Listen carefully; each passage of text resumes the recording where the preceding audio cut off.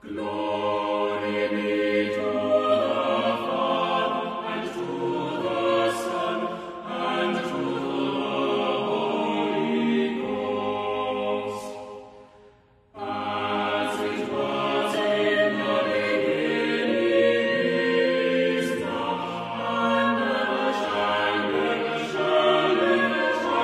without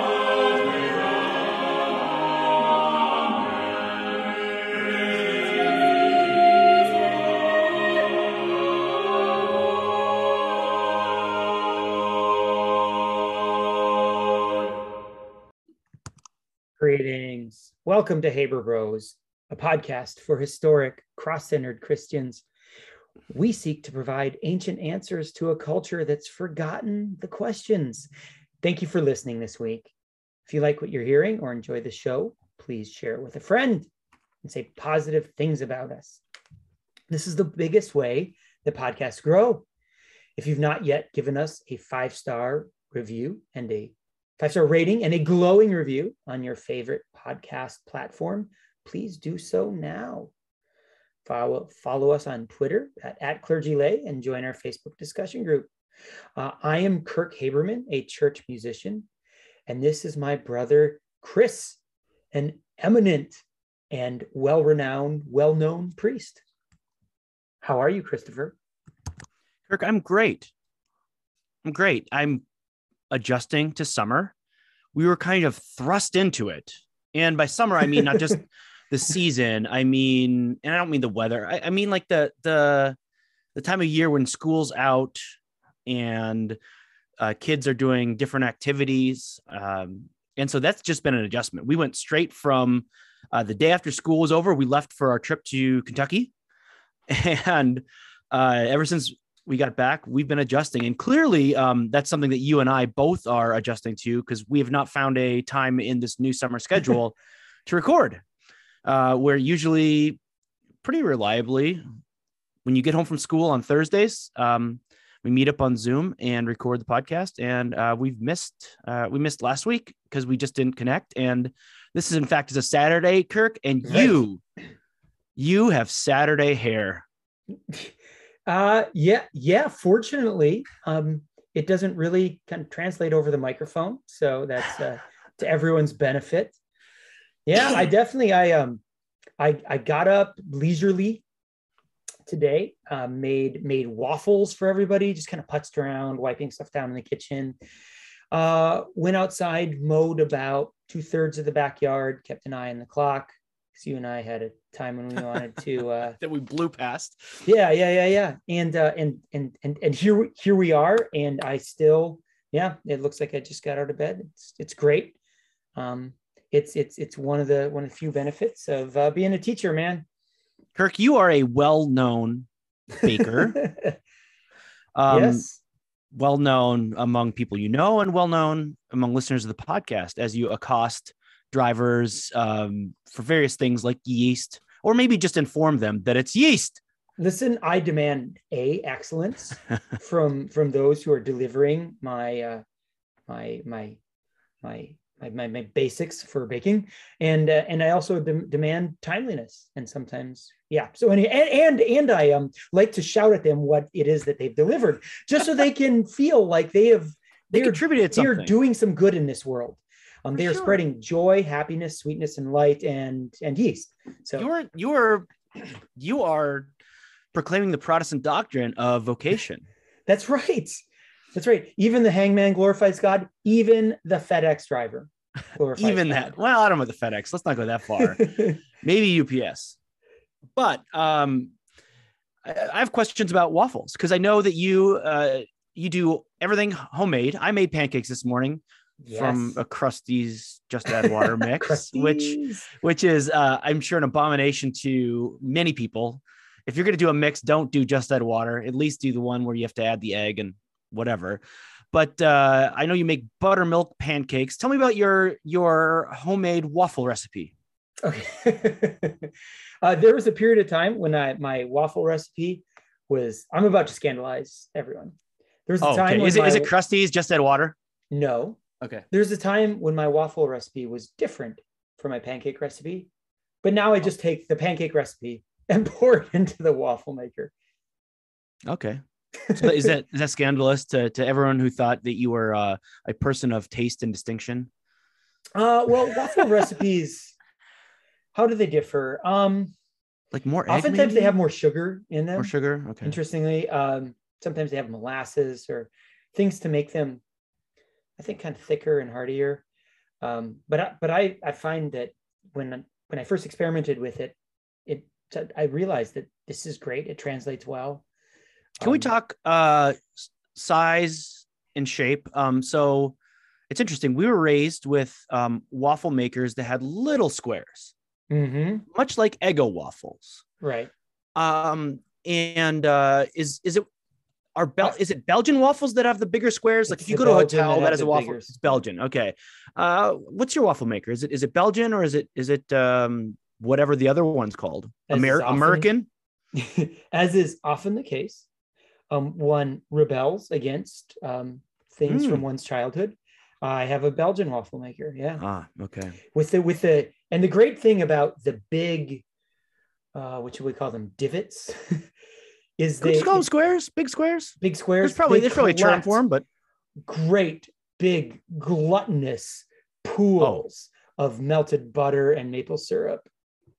See, interesting. That's what I don't like about them. It's just like kind of excessive. Where the little ones, it's easier to distribute.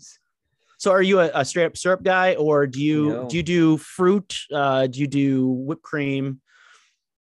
I do butter. Lots of butter. Butter's key.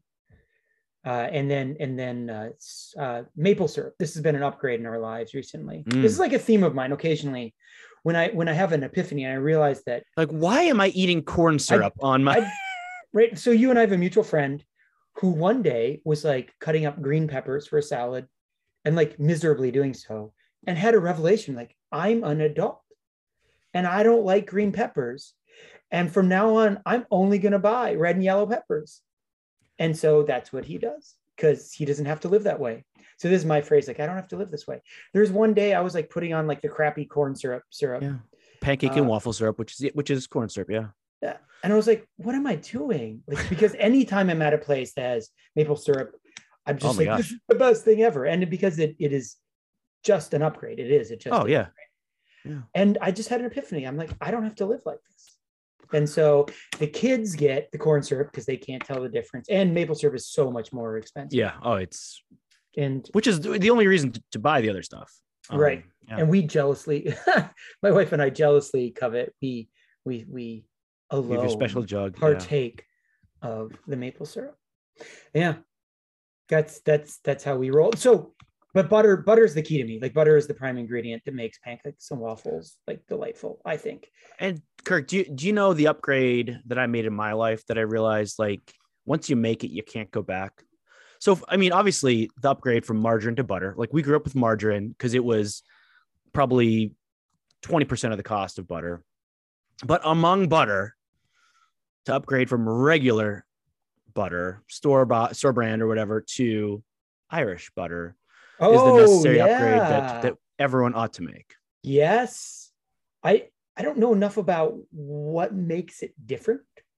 Is it Irish cows? Do like it's the gloomy skies front? Yeah. It's the gloomy skies that makes the milk just more delicious. Does someone read like Finnegan's Wake to them as they're being milked? I don't know. It's the trauma of the troubles that right. Like the traumatized cow. Yeah, we could kind of hash this out forever. That want to abolish the monarchy, like what? Well, I don't know what it is. So yeah, and off the top of my head, I can't remember the brand, but like Kerrygold, right? But I mean, there's other like imitations. I'm sure Aldi has an imitation of Kerrygold. May I offer a brief meditation on butter? A brief paean to butter? Sure. There's this movie, throwaway. It was fine. Comedy romance, 2006 movie, Last Holiday, starring Queen Latifah and Gérard Depardieu. And Queen Latifah plays this like chef at a like a kitchen department in a department store who like she's trying to sell pots and pans by show it like baking stuff in them. Like, and she gets this false diagnosis. She doesn't know it's false at the time, that she's going to die in like 4 weeks. And she's like, okay, Live it up. This stinks. Okay. So she cashes out all her savings account. And because all she's ever really wanted to do is to meet her favorite chef. Like, she's kind of a frustrated chef, never kind of went anywhere or did anything with it. And it's Gerard Depardieu. In this European resort. And she meets him, and actually they hit it off. And they have this hilarious conversation at one point. They're just like strolling down this picturesque cobblestone alley in the twilight of some medieval town center in Europe, somewhere in the Bavarian Alps or something. And she's Gerard Depardieu says to Queen Latifah, do you know why we get along? And she's like, no. And he says, you and I both know the secret to happiness. And she says, oh yeah, what's that? And he says, more butter.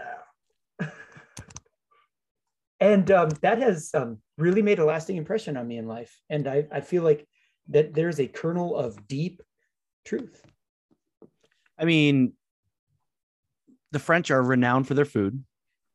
And also, it is well known that when you eat a French meal, you're getting what, like a stick of butter? More butter. Like, Yes. there's just a lot of butter in French food. It's just part of what makes it great. The French So the secret, question- right? French secret is what? Coffee and cigarettes for breakfast, and then butter and wine for dinner, right? And Saturated fat. and goose liver, pate goose liver, right?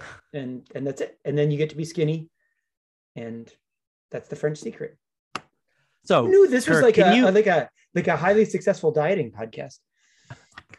can you transition from there to confessing Jesus as the Christ? Well, everything I just said is a lie, but Peter is about to say a great truth.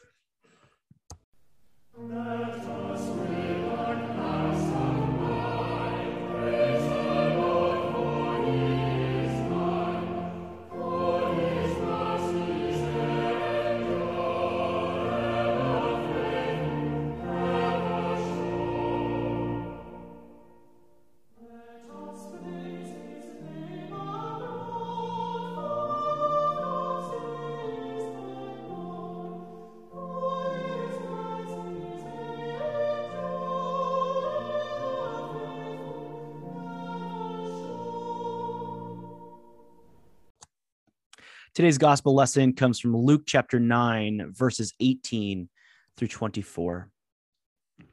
Now it happened that as he was praying alone, the disciples were with him, and he asked them, "Who do the crowds say that I am?"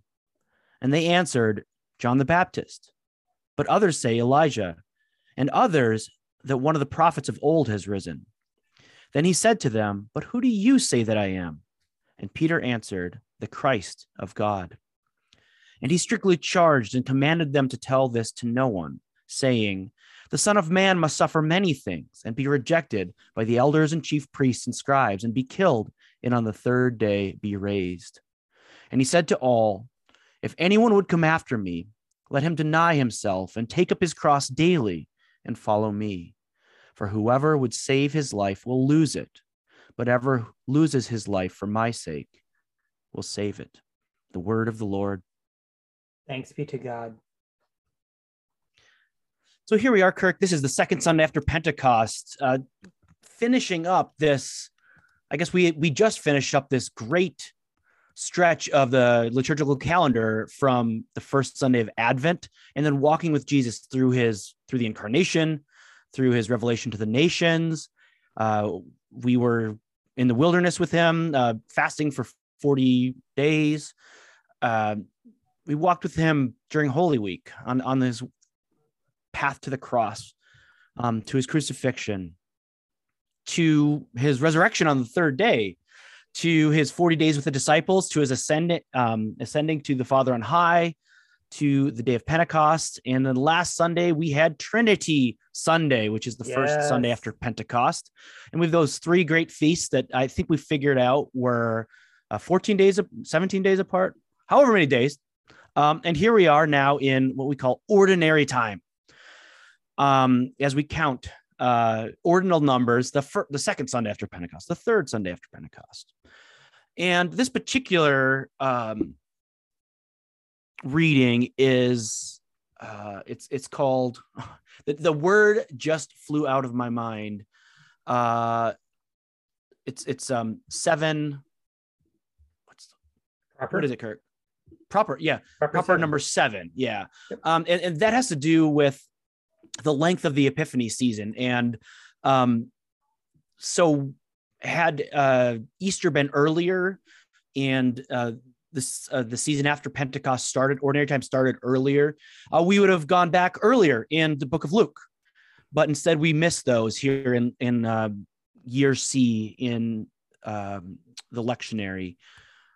Year C, of course, we've talked about how the year C is the Luke year. And so we walked through Luke with the life of Jesus. But now that we're done following Jesus in his life and we're in ordinary time, we go back now to Luke chapter 9. And then we'll kind of sequentially work our way forward. We're going to spend a long time in Luke.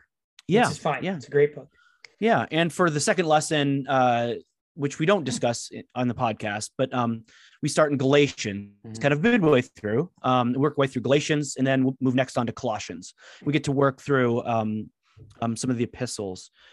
So you may, at church, you may hear, if you're in a church that walks through the same lectionary, you may hear sermon series on the epistles rather than the gospels. So anyway, I just want to orient ourselves, Kirk, going back to Luke 9, and orient yourselves with Luke in general as a narrator of these things. And remember that Luke was not a disciple. He was not an eyewitness to these events, but he went back and interviewed eyewitnesses and relies on the narrative of others. And so here we see him kind of rely a little bit on the Markan narrative. And, he has his own emphases. One of these things is that he is a little bit less concerned with place, that these events occur at Caesarea Philippi, which we know from other gospels, probably, well, we'll just say Mark and Matthew. But Luke is less concerned with conveying the place where this happens. When we talked about the Mark account of Peter confessing Jesus as the Christ, it was kind of significant that outside of Caesarea Philippi, which is has this pagan temple to the emperor, right, to confess Jesus as the Christ and Lord of all these things, is actually a significant place for that to happen. Luke 9 begins with, it's interesting, Jesus' kind of method, his mentorship of his disciples. Luke 9 begins with him sending his disciples out, sending them out to proclaim the kingdom and giving them power to cast out demons and power to heal. And it's like this action reflection. There's a better term for it that's not coming to me, but this idea of there's some classroom time, but then you send them out to do that work, and then you come back and reflect on it. And then Luke 10, interestingly, begins with that next group being sent out, the 72, this different group he sends out, that he's preparing. He didn't just wait. It wasn't like, I'm sure, Kirk, at the end of your education program, I'm not sure. I know for a fact, because we talked about it, you were just excited to just get out there and enough of this classroom stuff. I just want to get out there and teach. And you're just itching for it, where Jesus didn't wait until his ascension to be like, okay, all these things I taught you, now go do them. He kind of gave them an opportunity to do them, right. Not only the 12, but then the next chapter, the 72. So he's training people to do the work of ministry and proclaim the kingdom. And in today's reading, starting at verse 18, it's kind of an interesting verse, Kirk. It says, he was praying alone, the disciples were with him. So just to make that make a little bit more sense, that Jesus, he was with his disciples, avoiding the crowds. We see him mention the crowds in this verse. But even when he was with his disciples, he would withdraw a little bit to pray. That his prayer life with the Father was a very, very important thing. That he would be with his disciples, but it's not insignificant that Luke includes that he was alone, that he withdrew on his own for time in prayer with the Father. Yeah, and we get just a couple chapters later, right at the beginning of Luke 11, where his disciples are like, "So what is it that you're saying to the Father? Like, teach us how to pray." Right, and we get the Lord's Prayer there. But yeah, and this comes immediately after the feeding of the 5,000, which is interesting how he includes the disciples in that. Like, he's like, "You give them something to eat." Anyway, orienting ourselves where we are. And he asked the disciples, "Who do the crowds say that I am?" Again, earlier, we see Herod kind of confused, wondering who this person is. Did John the Baptist come back to life? Right. Was this, Elijah or Moses? And so they kind of answer what the crowds say. But then, he turns to them. And for me, this has always been significant. Like, asking ourselves, like, who does the world think Jesus is? But also, like, Christian, you, Kirk, Christian, who do you think that Jesus is? Because that's a different answer. Yeah. Everyone kind of concocts this image of who God is and who Jesus is. But it's important for us to answer that. Like, who is Jesus to us? And then also, like, what's significant about that? So saying he's the Christ means he is the Lord of our life, of every aspect of that life. That he is not just the Lord of forgiveness of sins, to think in like pagan terms of they had different gods, like the god of agriculture and the god of this and the god of fertility. And if you wanted fertility, you'd go offer a sacrifice to that god. Right. The Christ is the Lord of our lives. He's the Lord of our time. He is the Lord of our finances. He's the Lord of our loves. Well, as the hymn that many of us love, "Crown him with many crowns," says, not crown him with many crowns. Yes. All hail the power Lord of Jesus' life. name. Oh, okay. Crown him Lord of all. All. All. Yeah. His lordship knows no bounds. His kingdom has no end. Yeah. Yeah. And what I'm going to emphasize tomorrow in my sermon is just this season of ordinary time. Kirk, what's the color associated with ordinary time? It's green. It's green. The color I can't see. And just as on Rogation Sunday, we emphasized our reliance on God to provide, that we may plant seeds, but we rely on God to protect those things, that hail and wind and disease and pests can destroy crops. That spiritually also, there are both things going on in this green season of growth, the season of this ordinary time. Green is kind of a season of growth. And so spiritually, how do we grow? Well, Kirk, we're not Pelagians. We don't believe in like bootstrap theology, this idea that it's that we are saved by grace, but sanctified by works. However, we do believe in leaving grooves in our lives, in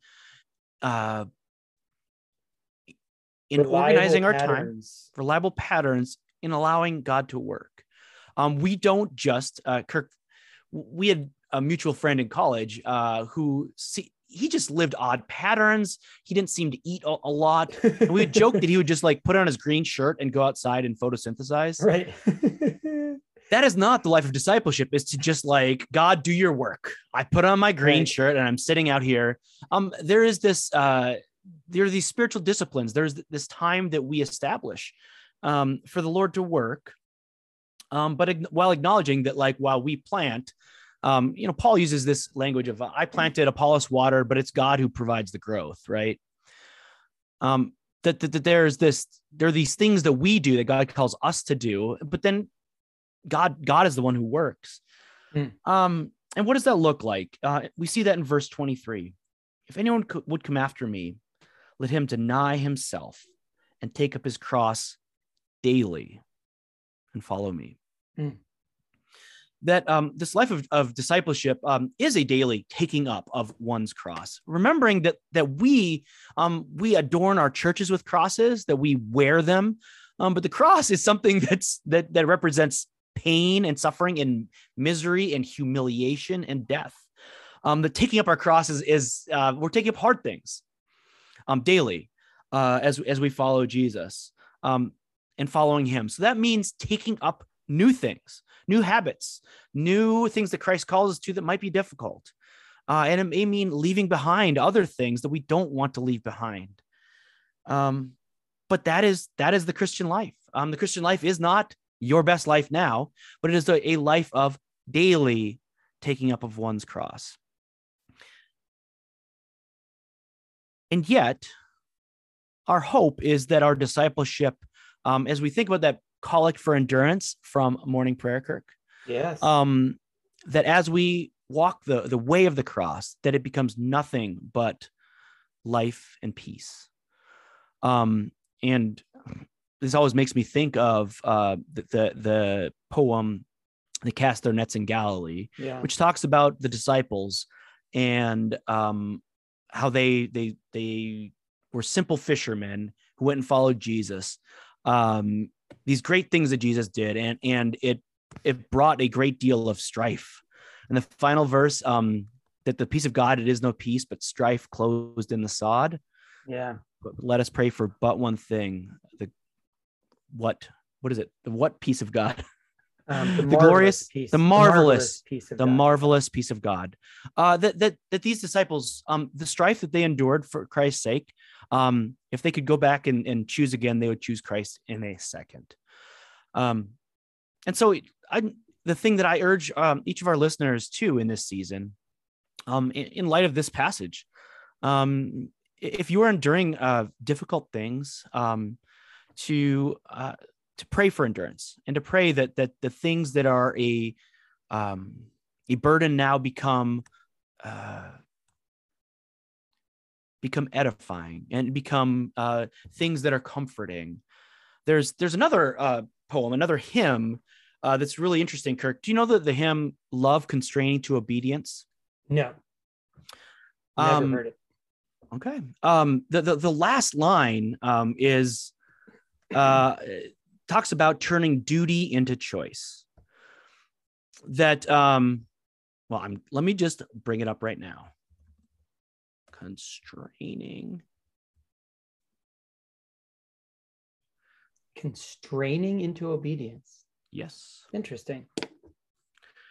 The whole hymn is about our wills and our loves changing as we daily take up our cross. I'm just gonna read it for us. Okay? All right. No strength of nature can suffice to serve the Lord aright. And what she has, she misapplies for want of clearer light. As in, Kirk, it's not a natural thing to live this life of Christ. That this is like the anti-Pelagian thing, that like simple, like do more, try harder is not sufficient to for transformation that Scripture promises. How long beneath the law I lay in bondage and distress. I toiled the precept to obey, but toiled without success. Then to abstain from outward sin was more than I could do. Now, if I feel its power within, I feel I hate it too. So do you see the will of the writer William Cowper changing? Oh, that's I hate the things I do. Okay. Yes. I toiled the precept to obey. Like I'm working hard to obey. I toiled without success. I was trying to abstain from sin. It was more than I could do. And I feel its power and I hate it. Mm-hmm. I hate that my will is bound to sin. Then all my servile works were done, a righteousness to raise. Now freely chosen in the Son, I freely choose his ways. There's that turn that we see, that like the Spirit changing our very loves, the things that we desire. That's that is evocative of one of the collects in morning prayer. It says, "Whose service is perfect freedom." Right? Yes. That our service of Christ is perfect freedom. Yeah. 2 stanzas left. What shall I do was then the word, that I may worthier grow? What shall I render to the Lord is my inquiry now. To see the law by Christ fulfilled and hear his pardoning voice changes a slave into a child and duty into choice. It's a beautiful depiction of this taking up of one's cross. Absolutely. Christopher, Yes. If there were a Haber Bros bingo card on it, perhaps. Are you going to say choose the low route? Choose the low road? No, that would be on it, right? Way of the cross. The way up is down. Yep. Another one would be me analogizing everything to the Lord of the Rings. You have this long goodbye at the end, and after it becomes clear that Frodo needs to go away, that something has changed, and Middle Earth is kind of no longer really a home for him, the way he's kind of been touched by the ring and by his journey. And Sam goes back, and he marries, what's her name, Rose, and he goes back to the work of, well, tending his garden and life in the Shire. And in part of the long goodbye is kind of us seeing that that what's the adventure isn't the normal part of life. The normal part of life is the boring stuff. Yeah, it's making dinner for your kids and then putting them to bed, and tending to the harvest and all that stuff. And we've finished the once in a eternity recollection of these events, right? Like, God was only going to be incarnate of the Virgin Mary once, and only going to live 30 years and do his teaching once. And this enormous thing that was only going to happen once, his atonement for all mankind once upon the cross. This momentous thing that we spend from Advent 1 through Pentecost, we spend kind of half the church year recollecting. Just like the Lord of the Rings, we read about the ring is only going to once be cast into Mount Doom, right? So we read about this once, but actually most of life in Middle Earth is just life in the Shire, right? Most of our life here, after the Ascension, after the coming of the Holy Spirit, is the work of the church, right? Is tending our garden, right? And you said green is an apt metaphor for that. And this is unintentional. It's an accident of the lunar calendar, right? It's not like every first Sunday of ordinary time is the confession of Peter as the Christ, right? But this is an interesting way for us to start, because what is it that Christ is Lord of all, as you just said, right? He's not just Lord of the harvest, or Lord of fertility, or Lord, God of the moon, or God of the sun, but he is Lord of all. You said we're going through Galatians, right? Galatians 3, the New Testament lesson, the epistle for this Sunday, makes an interesting point that Christ's function in our lives, as those who have been baptized into Christ, is the elimination of all divisions, of all distinctions, right? There are not owners and slaves. They're not Jews or Greeks, for we are all one in Christ. And we are all Abraham's offspring, all heirs to his promise, right? The great divisions in the Mediterranean world in the first century for God-fearers would have been, between legitimate sons of Abraham, sons of the promise, and then God-fearers, right? But those who could not enter, the inner courts, those who are uncircumcised or whatever. And Christ kind of upsets all those distinctions. And I know we don't do politics on this show, so I won't. But it strikes me we are in a real time of discontent in which distinctions are driving us all crazy and making us all hate each other. We are in the state church, the United States state church right now. The highest liturgical month is June, which is all about celebrating distinctions. And it's just interesting that instead we confess Christ, who is the eliminator of distinctions, and that is our hope. So I think that is the way we begin ordinary time this year, is providential and a good reminder. How's that? That's fantastic. Any other thoughts before we? No, I think that's such a solid wrap. I think let's put a cap on that and like cap it off, as in, like, that's the metaphor I'm using, not like bust a cap in it. Don't shoot it dead. Shall we move on to our culture topic? Let's do it. In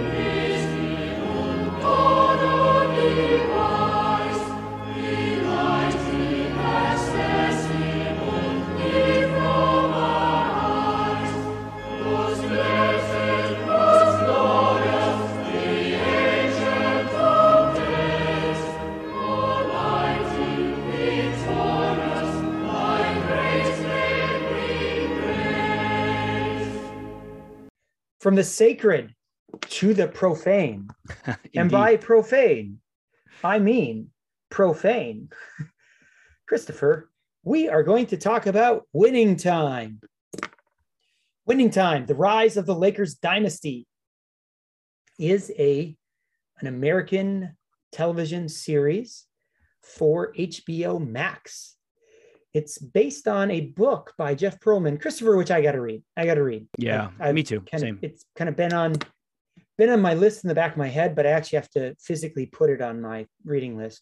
The book was called, it's a mouthful, Showtime, Magic, Kareem, Riley, and the Los Angeles Lakers Dynasties of the 1980s, by Jeff Pearlman. And the first season ended about a month ago, 6 weeks ago, and kind of it never worked out for you and I to talk about it. So if you've seen it and it's already in your rearview mirror, I'm sorry we didn't talk about it when it's fresher. If you haven't seen it, maybe we can give you some food for thought. And you can decide whether you want to see it or not. And just, I guess a warning that it is profane. There's a lot of profanity. It's there's very also, HBO. And there's also nudity. Yeah, very HBO in that sense too. And so it's not for everyone. So maybe this summary will be sufficient for you. Yeah. So here's the premise. Maybe you want to read the book. Yeah. Here's the premise. It's a dramatization of, it's kind of on two levels. You have on the one hand, you have the professional level, the Los Angeles Lakers, who at the end of the 1970s were superficially a successful organization. The NBA logo is a silhouette of Jerry West. However, they had I believe only won one championship in the 70s. They had really been owned by the Boston Celtics. And they were low level. They were owned by Jack Kent Cooke, who is kind of oddly, I think he also owned the Washington Redskins. Oh yeah, yep. At the time. But they kind of quietly were a sinking enterprise. And I think the NBA at the time was on the edge in terms of kind of on the edge of financial ruin. I think they were, this is hard for us to picture now, right? That they were behind the NHL in popularity. And of course I mean, I don't even think that the NBA finals were necessarily televised everywhere. Yes. On tape delay maybe, or the 1980 NBA finals, which we can kind of get to, were on CBS on tape delay. That's crazy. Which is crazy to me because, if most of the population in 1980 would have been in Eastern Standard Time Zone. And if you're putting stuff on tape delay that was in LA, like how late was it? Was it the next day? I don't even understand. I'm curious to know. But so on the one hand, you have this depiction of the purchase of the Los Angeles Lakers by this weird PhD in chemistry, Jerry Buss, who actually also, in addition to being kind of a brilliant chemist and an engineer, is a sybaritic playboy, basically. And you see it right away. And it turned into a real estate magnate. Like he had made his money in real estate. Did he buy the Chrysler building? Isn't that part of what he used as a lien to purchase? Yep. Purchase the Lakers. But also you were emphasizing the playboy nature of him. Yeah. So you have the arc of the Los Angeles Lakers and the NBA kind of as a franchise, as an entity, as a kind of a fixture of American culture that kind of is on the edge. Is it a part of the American story, the American landscape, or is it not? And also you have the personal lives of the characters, and the title of the book really kind of tells you who, right? You have Magic Johnson, Kareem Abdul-Jabbar, and Pat Riley. But Pat Riley kind of isn't as front and center as Magic and Kareem. So that's the premise, Christopher. We can go in a bunch of different directions. I wrote down some themes I want to talk about, but where do you want to start? I want to start with what I liked about it, which was a depiction of this new way of playing basketball. Some of so winning, like the Showtime Lakers, when we say Showtime, that means many things. That means Pat Riley slicking back his hair. That means cheerleaders. That means putting on a show out, in where's Inglewood? Like it's not, in a glamorous location, but like making the forum glamorous again. But what interests me is the basketball side of that, is that the 70s had kind of not featured the best of basketball. It was kind of like isolation ball, not fun to watch. Dump it into the big man. Very big man. Dump it into the big man. He grinds. So I know very little about the story. This is why I need to read the book. Because in the show, John C. Reilly who plays Dr. Buss brilliantly. Like watching John C. Reilly act is just a joy. I don't know what his basketball mind was, because at first he becomes obsessed with hiring Jerry Tarkanian from UNLV. Right. But that was just like, I guess my complaints about the show it's just too dramatic. Like he goes to hire Jerry Tarkanian and basically the mob ends up like killing people because of it, like death results. And so he's realized I can't hire him. And like, whether lucked out or whether it's sheer brilliance, he realizes that this X's and O's guy, this assistant coach for the Portland Trailblazers, Jack McKinney, is the key to remaking the Lakers, to breaking out of this. And McKinney's premise is really interesting in that it's sort of analytics driven in the way that like baseball is now. It's that he in the first film session with the Lakers, he said, this is your prototypical possession. You guys average 18 seconds per possession. Here, Norm Nixon dribbles down. He dumps it into Kareem. Kareem passes back out, dumps it back into Kareem. Skyhook, bucket. That took 18 seconds. You guys scored 92 points that game. I want to get every possession down to it. And I don't know, do you remember what it was? 12 seconds? Something like that? I don't remember. And if we shoot the same percentage at 12 seconds, we'll score 120 points a game. Maximize possessions and like, an idiot. yeah, right. Like they just don't speak that language yet. Right. But it's a thing that I mean, kind of is taken for granted now of just like more possessions is more points. and analytically, like that just gives you a better chance. Like even a great defensive team, like the 90s Cleveland Cavs, who under Mike Fratello, who famously like just slowed it down, wanted to win, just grind it down and just have like as few possessions as possible. Well, they used the counter positive, right? Yes. They said, if you have 10 fewer possessions, you will score fewer points. Right. So, but to make changes at the margin, to like the more possessions you have, even just marginally better defense will give you more opportunities to score and to like, you can miss more shots and still win the game. You know what I mean? Like the math just works. And they discovered the perfect player for that. Who's Magic Johnson? He's the perfect player for this kind of ball. A guy who can see the floor, move the ball, pass brilliantly. What we would now call a low volume player. Like he doesn't need a bunch of shots to like kind of be in his groove. Right. He wants to pass and he wants to run and pass. He wants to get out and run and pass. Yeah. Which, Kirk, is a beautiful, it's just fun basketball to watch. Mm-hmm. It's not the grind out basketball. And what's funny, Kirk, we talked about this not on the show, but like before or after a recording about how by the time we were kind of aware of basketball, this era had kind of ended. Yeah. Like this innovation that the Showtime Lakers brought was just killed by like partly by like the Detroit Pistons, who just decided Chuck that Daly. like, yep. Mm-hmm. Like if we punch you in the face and you're in the sideline with a concussion, you can't fast break anymore. and so it really took I mean, there are probably teams in the 90s that were exciting and fun to watch, pushed the pace. Phoenix Suns, but really it was in the early 2000s with the Sacramento Kings, with Mike Bibby, Bobby Jackson, the Phoenix Suns with Steve Nash, the Dallas Mavericks, who made basketball exciting again. Now that's not to say like during the 90s I loved watching the pick and roll Utah Jazz. I loved that, but still, even the Chicago Bulls did kind of succeed a lot of time in kind of iso ball. and just a different way of playing. So, Kirk, it depicts everybody, warts and all. Yes, yeah. It shows, which is why everybody hates it. That's on the Mm. Lakers, right? Kareem hates it. Magic hates it.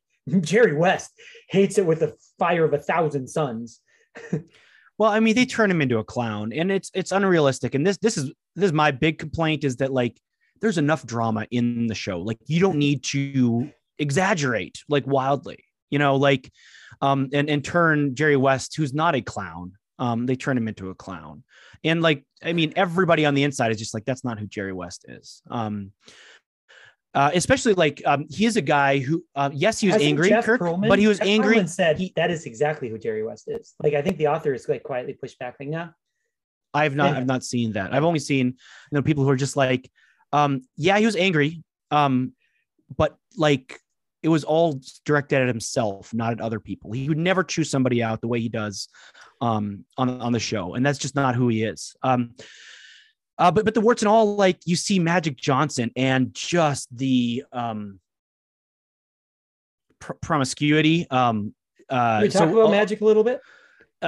In a second. So how does it like the promiscuity of him just going through women, like, and so like I would say that's like the dark side of his flashy smile, and denying pregnancies, like leaving kind of pregnant women in his wake.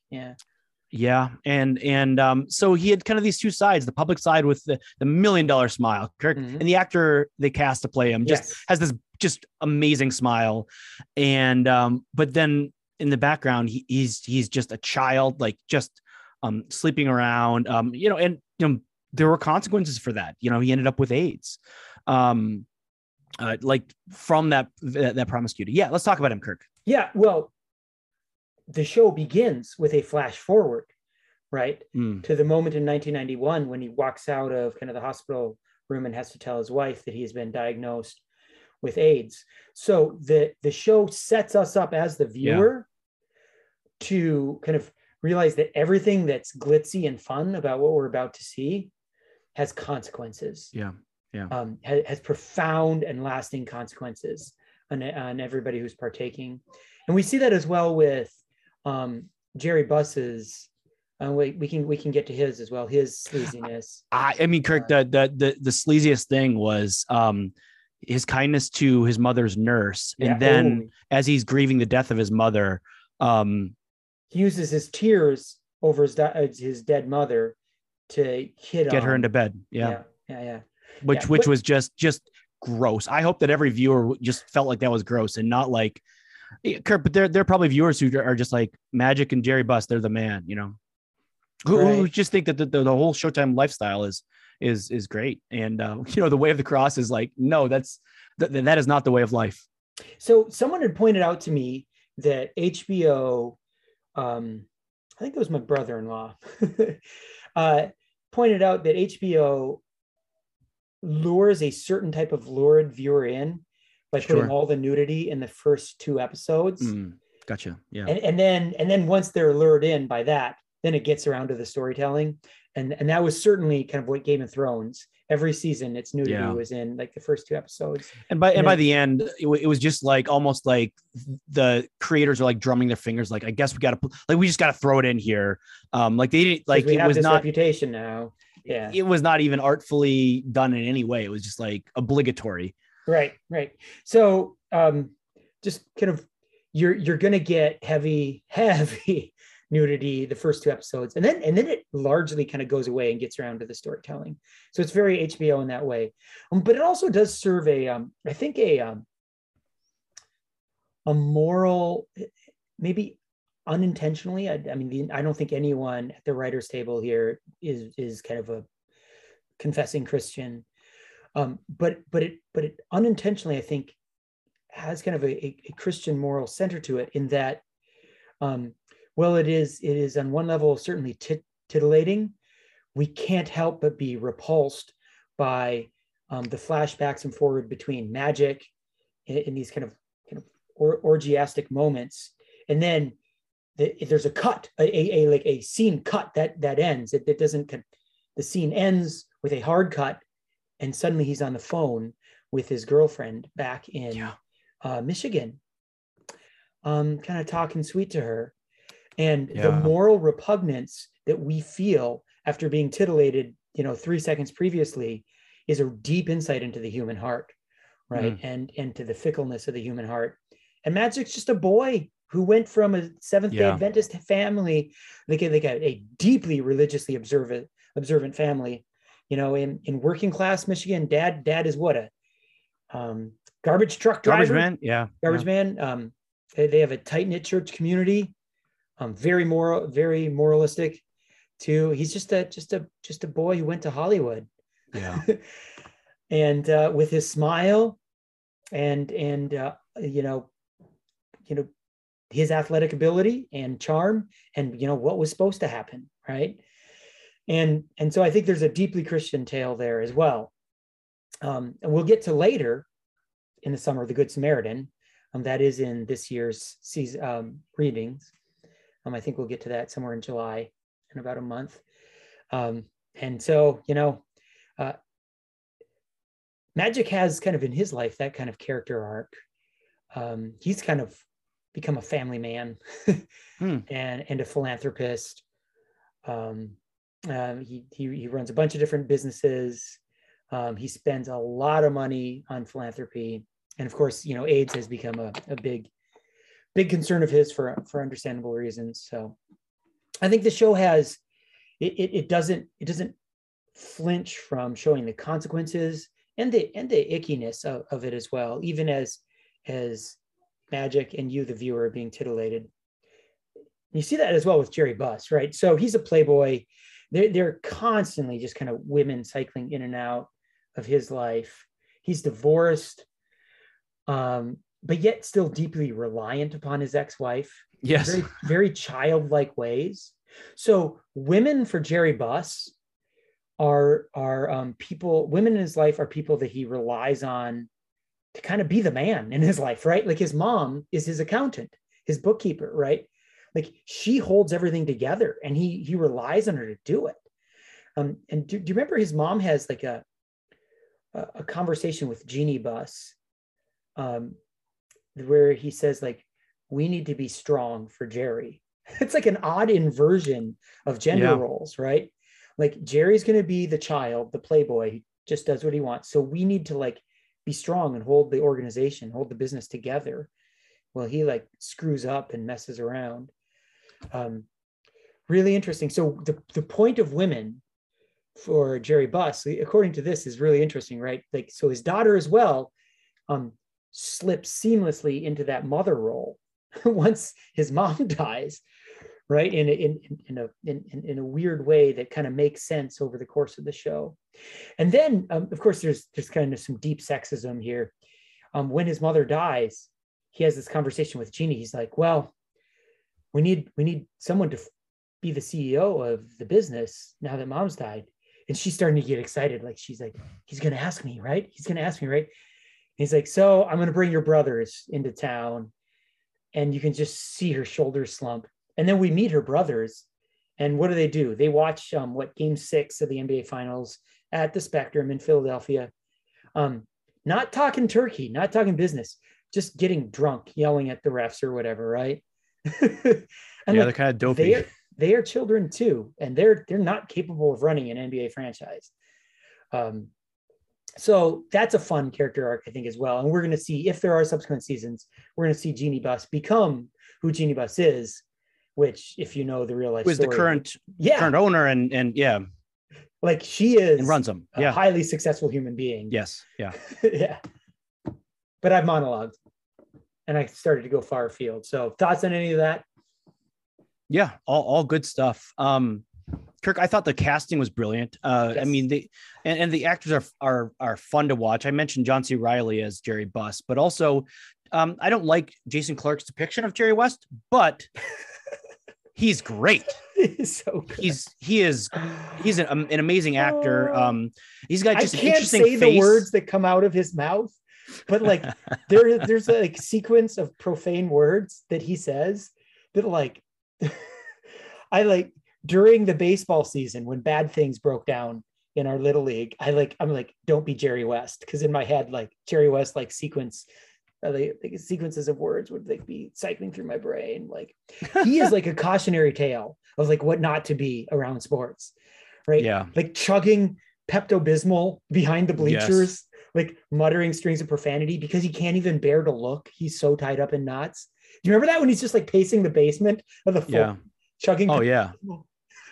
He's just an intense guy, which made him, that's why he's Mr. NBA, like he's a brilliant player. But I mean, the way the story is told, it's just like that he was tortured by the fact that he only got one championship in all those tries. So he was great.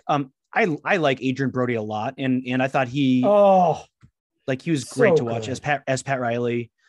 It'll be interesting to see that evolution, because there's one time he like looks in the mirror and you see like a future him with the hair slicked back. But like I can't wait to see him with the hair slicked back. Yes, because he's got floppy 70s hair. Yeah. In this first season, and a couple times, he looks into the mirror and he takes both hands and pushes his hair back, and he's like shocked with like this premonition, this flash forward to what he will become.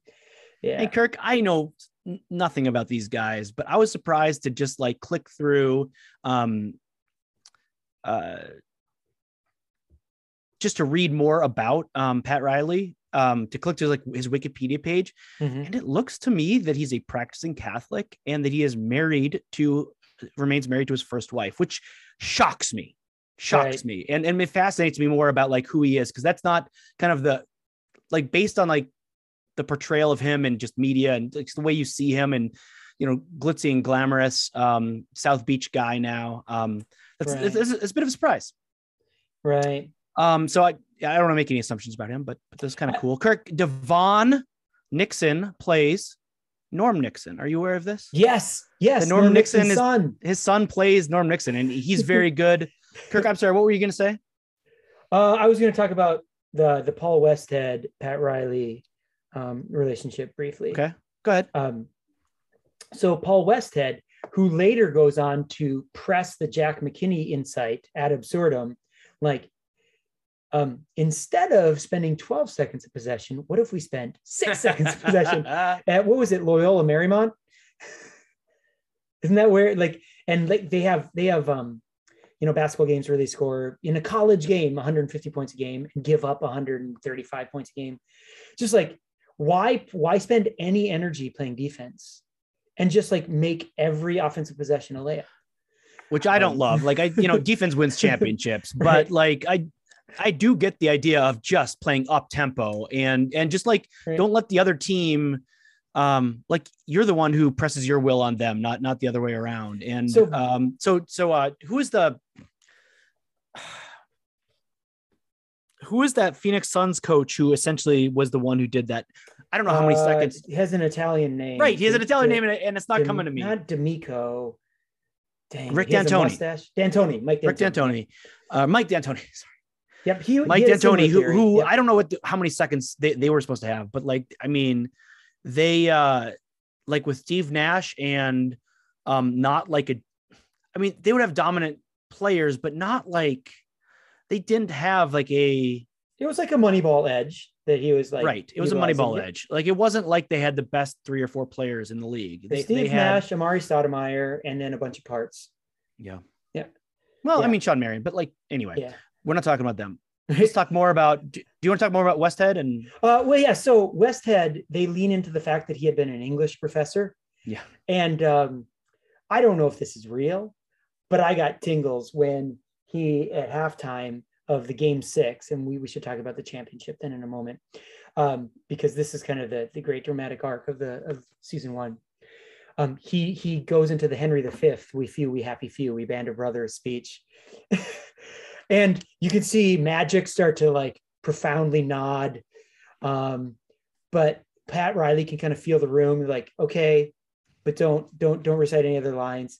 And he's like, didn't say it. In other words, let's kill those effers. And like the whole locker room like explodes. Like,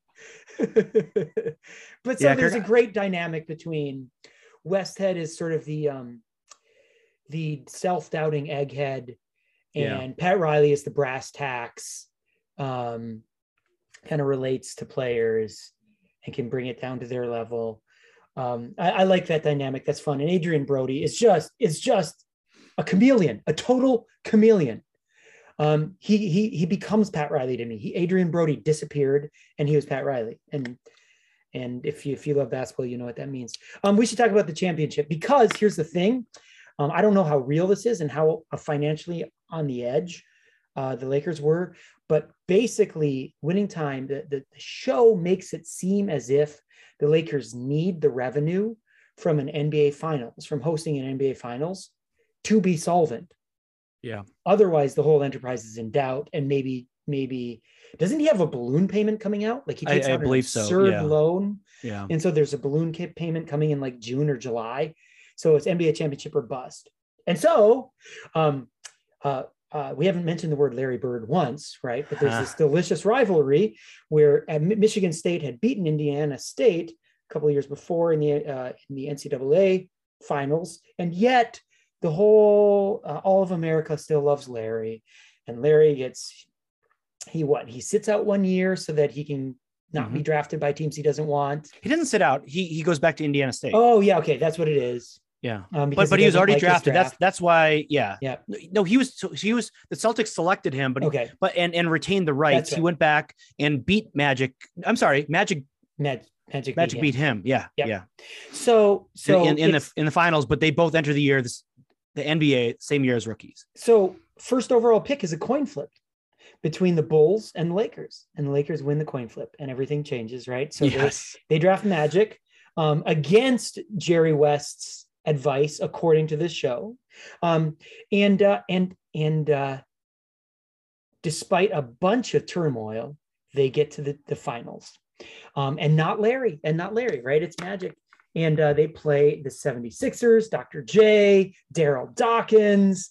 This is Kirk, an underrated, again, like I said, the natural drama I thought is sufficient. Like you don't need to add like the natural drama of, we see them play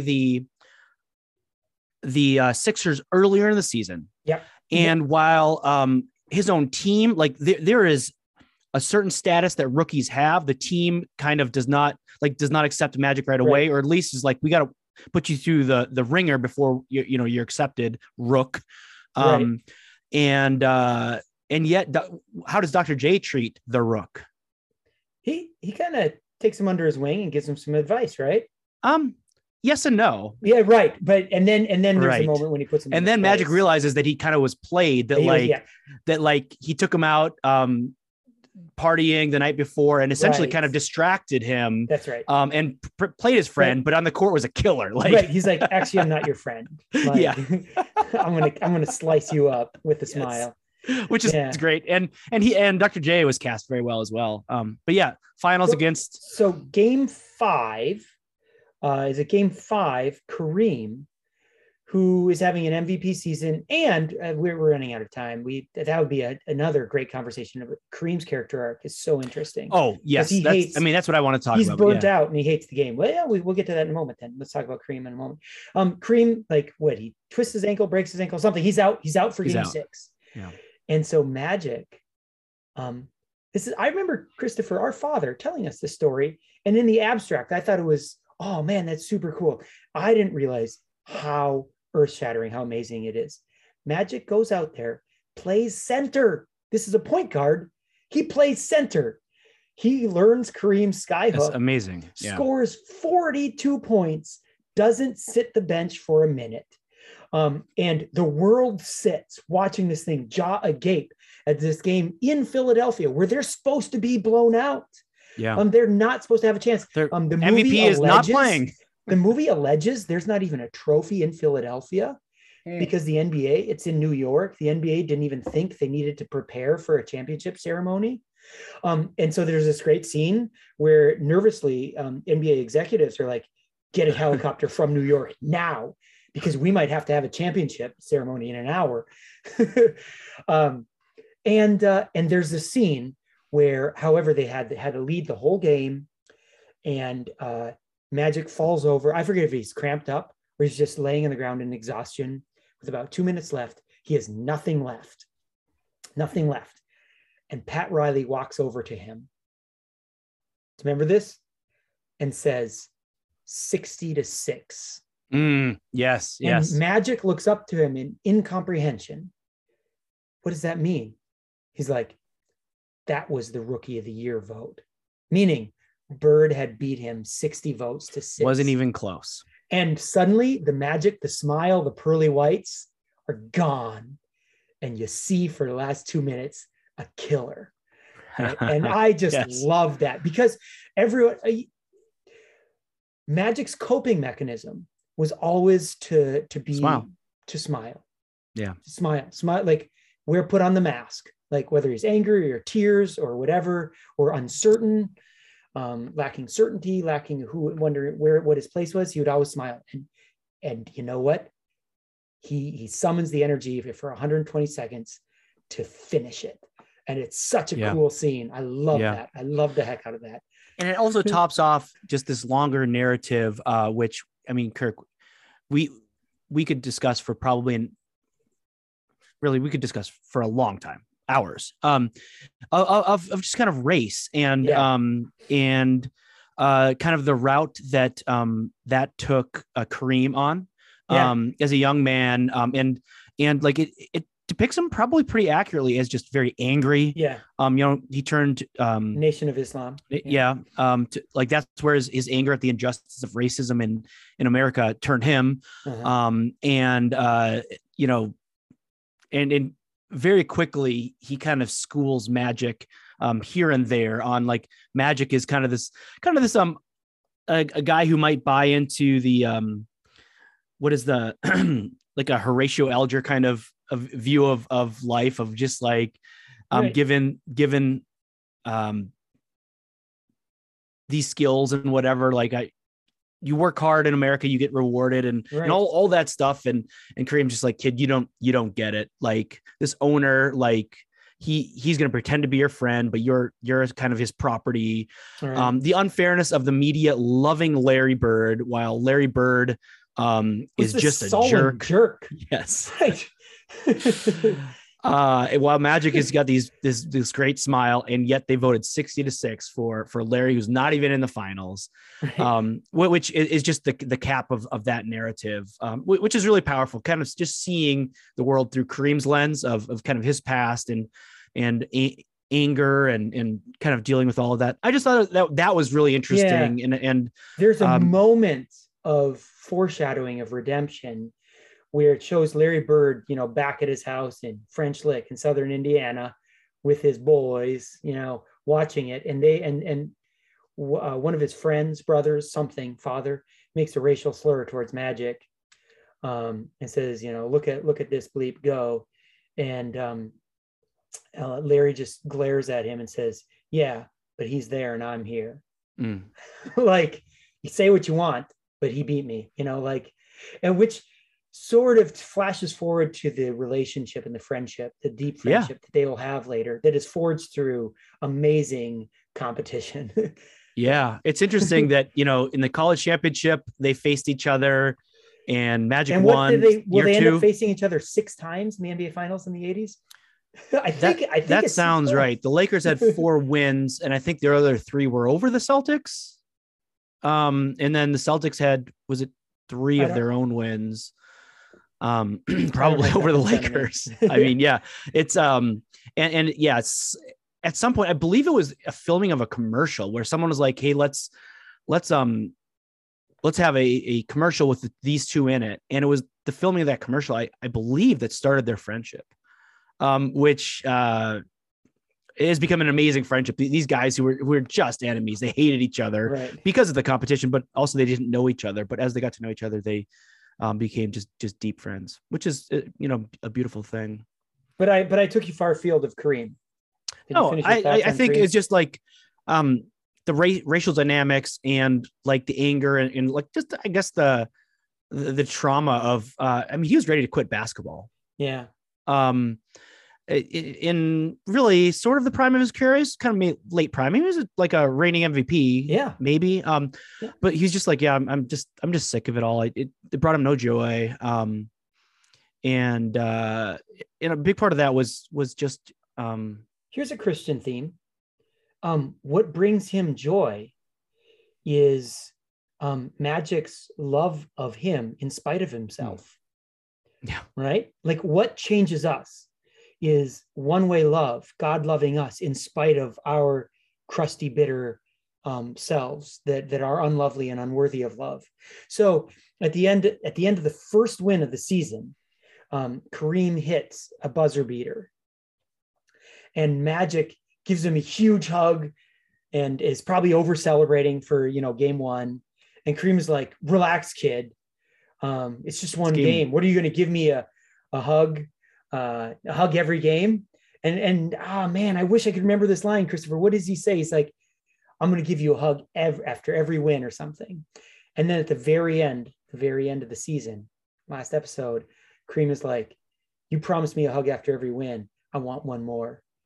Which, of course, you couldn't picture Kareem at the beginning of the show saying that at all. I mean, he kind of hazes Magic as a rookie. He's like, "Bring me juice in the paper every morning." Yes. And he brings him like a juice and he doesn't even touch it. Right. It's just like, "I'm doing this just to make you get up out of bed early." And Magic takes it.